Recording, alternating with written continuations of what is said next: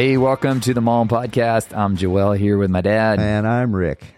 Hey, so Dad, we're continuing to talk about my new book, Connecting the Dots. We've gone through actually about 2/3 of the book now. Yeah. And the book's available March 14th. The book is titled Connecting the Dots, What God is Doing When Life Doesn't Make Sense. The basic premise of the book is that God is always at work in our lives, but most of the time we can't see it or necessarily understand it. We only get to understand it when we look backwards. Life is lived forward, but it can only be understood looking backwards, as Soren Kierkegaard said. And I'm convinced that in every season of life, there's a pattern to it. It's a path that kind of looks like a circular path. Psalm 23 says, "The Lord is my shepherd; He leads me in paths of righteousness." That Hebrew word "path" means paths made of circles. Which you're like, what does that mean? Well, you've probably seen it in your life where you find yourself coming back to certain themes, places, maybe time frames over and over again. You go, this again? What in the world? Yeah. But you look different and God looks different. And I'm convinced it's our gentle shepherd gently guiding us in circular paths up to where the good stuff is. And I think that there's about 9 stages in every pattern. So we've talked so far about the stages. First, there's a turning point in every new season. Something changes. Then there's some courage that's required. There's a guide that shows up. Our guide is the Holy Spirit. He's always with us, but I think there's certain times when he comes in and really gives us guidance on the path. Then there's a decision that's got to be made. You just got to fully commit to the path ahead. And when you do, the way opens to you. And then there's the adventure, aka the challenges, where everything that happens in that season is pulling things out of you didn't even know were in you. And then we face the dark cave, which we talked about last week. It's that dark night of the soul where you don't know if you're going to make it out alive. But eventually, in the dark cave, surrender in the Christian walk is the victory. Yeah. Then you emerge from the dark cave, and that's what we're going to talk about in this episode. We're going to talk specifically about what I call is the resolution. In writing, they call it, you remember this word from school, the denouement. Not my school. Did you miss that day? I was a very progressive school. We didn't do any of that stuff. Maybe. Okay. Your progressive school didn't teach you about the denouement? No, they did not. The denouement is the falling action in a story, right? So there's this pinnacle moment, the final battle, the dark cave, and then there's this journey home. So Frodo goes back to the Shire, right? Yeah. But he's a different Frodo. Yeah. So that's what I want to talk about, this resolution. I think in some ways, this is probably one of the more important parts of the journey. When we lived in Guatemala, it was fascinating to hear people's reflections. We would take mission teams, remember, to Guatemala. Right, uh-huh. It was fascinating to hear their reflections. And I'll never forget one where we were sitting it was the Dumas's house.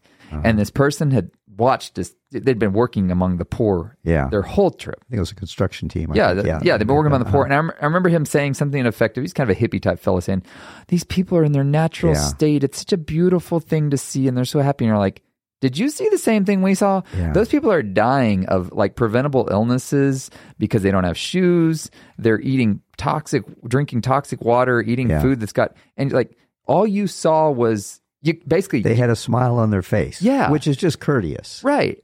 But he missed it. I think it's so easy in a season of life, if you don't take the time to really process it with some outside help. Right. You can miss the most important lessons to be learned in that because you see what you want to see oftentimes, or you're tainted by past experiences, maybe past bitterness, and it just either makes you even more bitter. Your limited experiences too, yeah. So what was your take as you read that chapter? What stood out to you on it? Well, this I thought was really a super encouraging chapter. I mean, the whole book, I really think it's good, Okay, I'm a little biased maybe, but I think it's really good.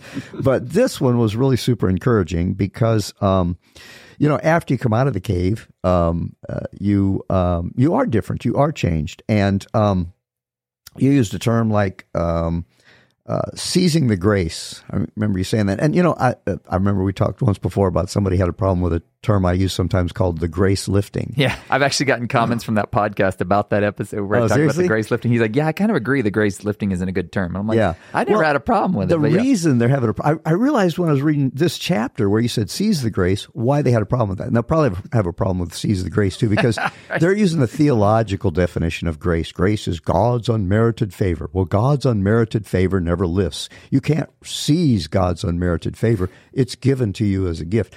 But I'm using the term, what I call a working definition of grace, and grace is the desire and the power to do the will of God. And you apply that, like in Paul's situation, my grace is sufficient for thee.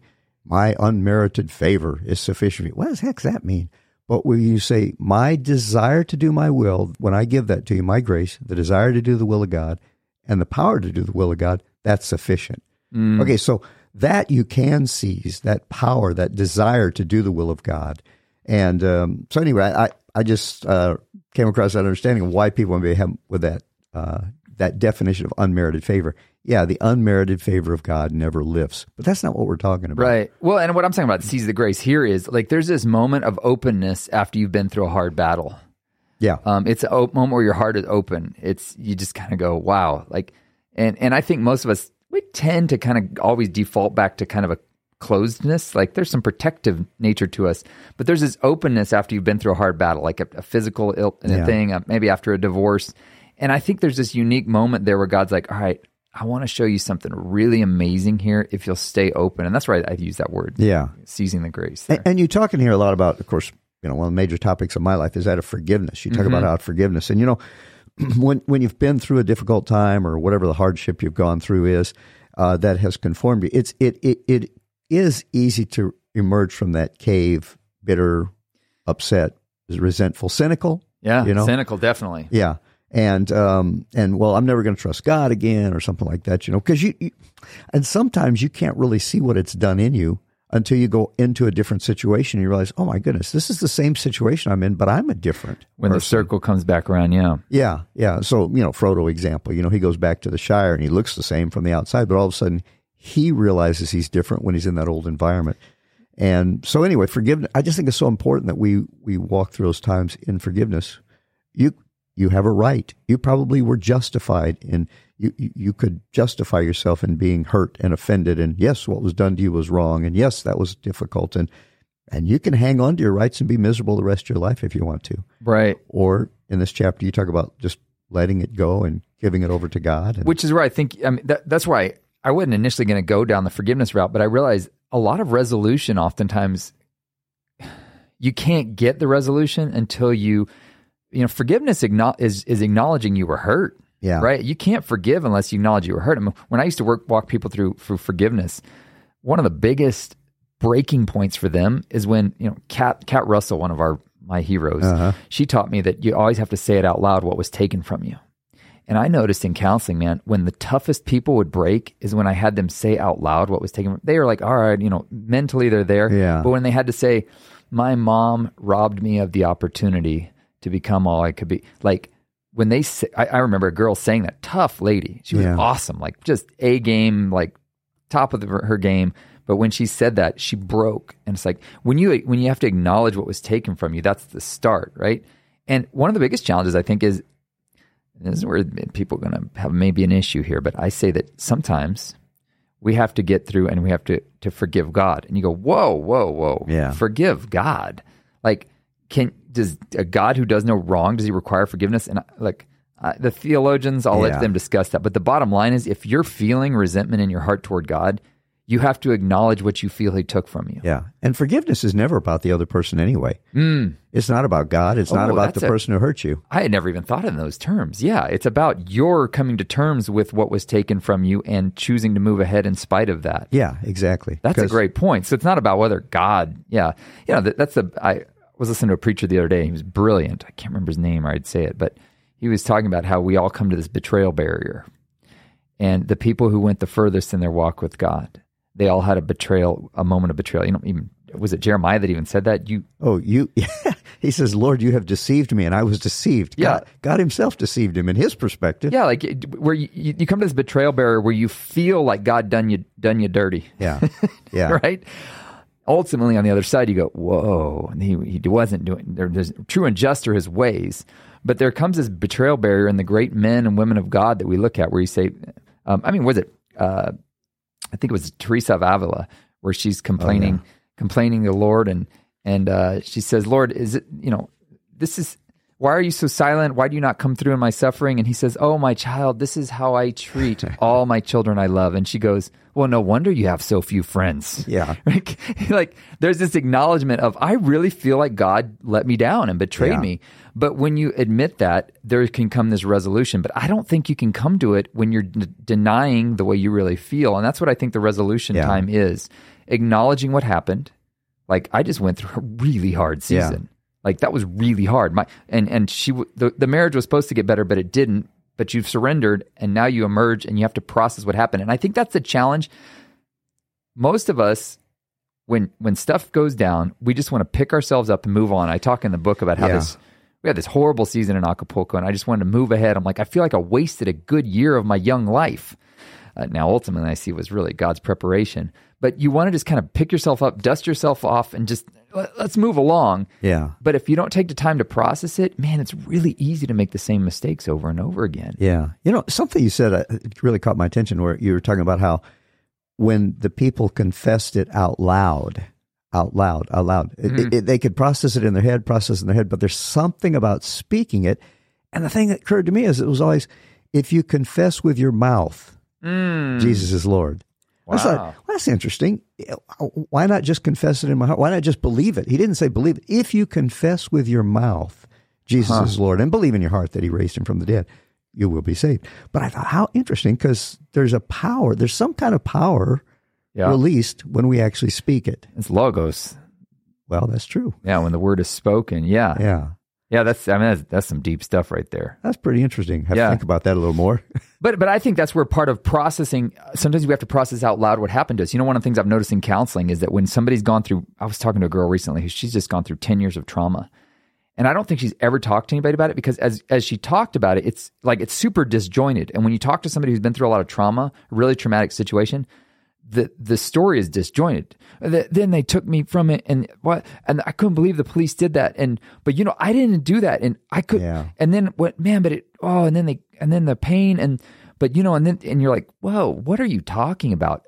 When you have not had time to process it out loud, it's just chaos in your mind. Yeah. And that's part of what counseling is. I think is the resolution. It's when you can actually share a story, and that's why sometimes I have people give me their books sometimes, and they want me to read their books, and the books are really, really, really long with every detail of everything that ever happened to them, and I'm like, because every detail is important. Well, to me, when you're processing your life, I'll never forget. I sent my first book to this lady, and she goes, "Hey, this is really great." This editor, right? I paid her for it. And she goes, "This is really great. Now you've all got it out on paper. Now you can write your book." And I was like, that is what my book. The heck, lady? But I understood what she meant. Like, I put everything out there, but now that everything's out there, you can process what were the important parts of it. Yeah. And I think that's one of the important things about when you go through a traumatic situation, either in counseling or that's one of the beautiful things about prayer, right?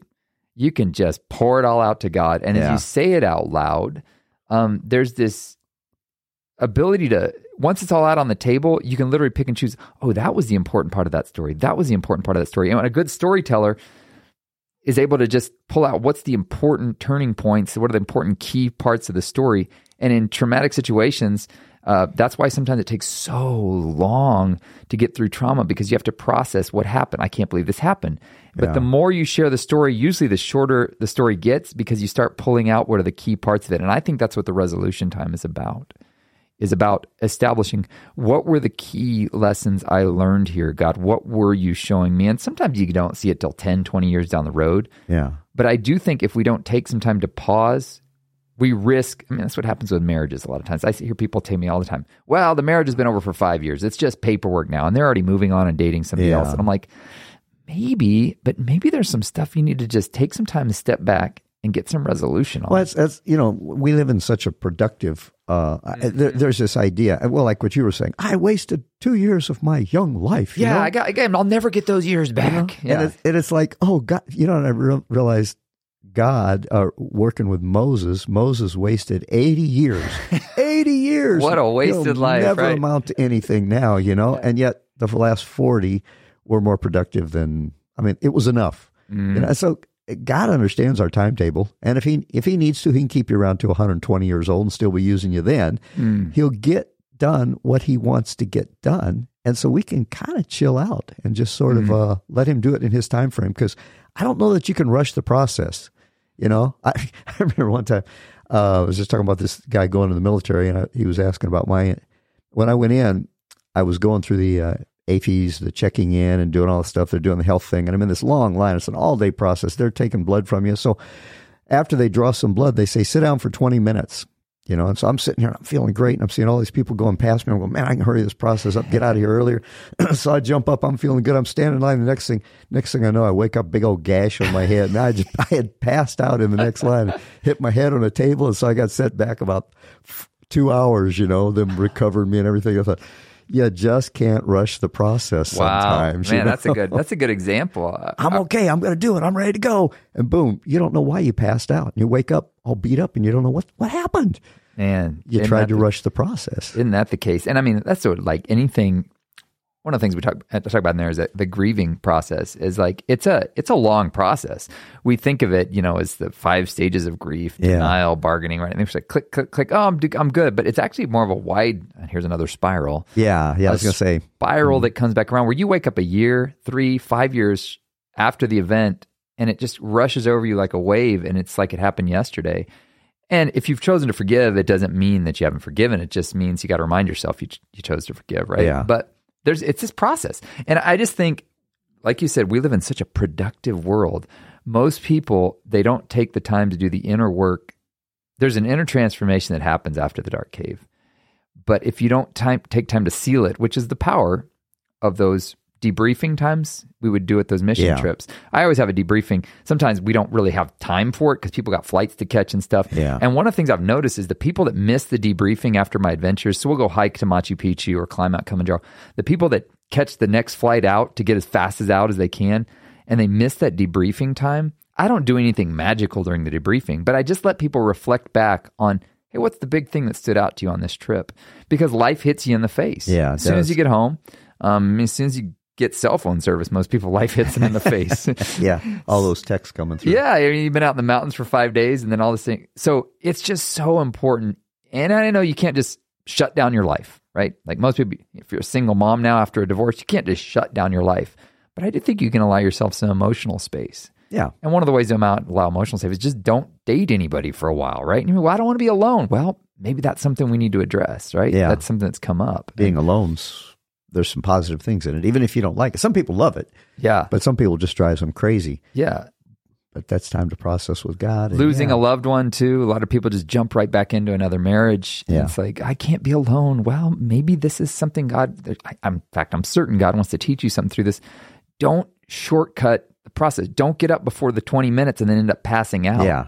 And how many times have we seen that with people that just jump right back into a new marriage or jump right back into I've seen pastors do that. They freak out, they get fired from a church and they just go and take the next possible job, but they come in so cynical and bitter. And I get it. You got to have a job to provide for your family. But sometimes you have to just lay low and let things process a little bit. I wrote a quote down that may tie in here that talk about this a little bit. You said pain can point to despair, or pain points us toward our destiny when we choose to let go of hurt and move toward forgiveness. Yeah.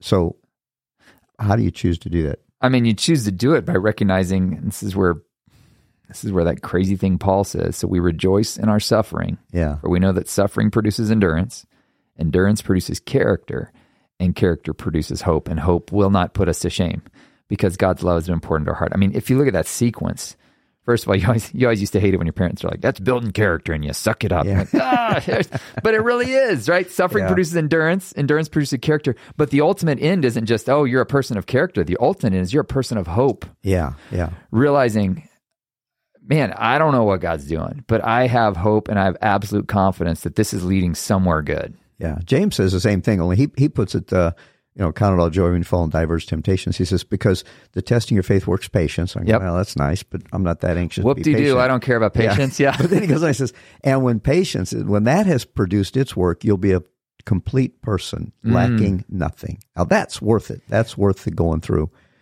if you go through it properly. Which is where I think, all of this whole circular journey that we go through in every season of life, it's that goal. God making us, it's sanctification, the big theological term, becoming who God knows you can be and made you to be. And one of the big parts of that is, there's a verse. It says, after all these crazy things Mary, the mother of Jesus, went through, it says, now Mary pondered all these things in her heart. Yeah. Like there's this moment where she stepped back and went, wow, wild ride. Yeah, yeah.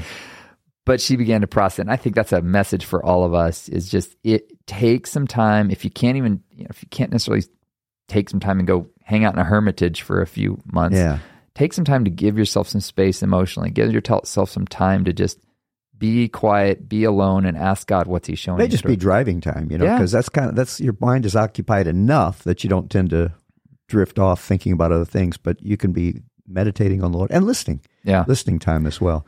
And oftentimes I find God wakes me up at 2 a.m., when I'm going through a situation like that with some insight or something, because I'm quiet enough that He can be speaking to my spirit and then reveal it to me. So that's chapter 8 of Connecting the Dots, what God is doing when life doesn't make sense. You can pick it up anywhere books are sold. It's available on audiobook, Amazon, Barnes & Noble, they all have it. And I hope the book's a real encouragement and blessing to you.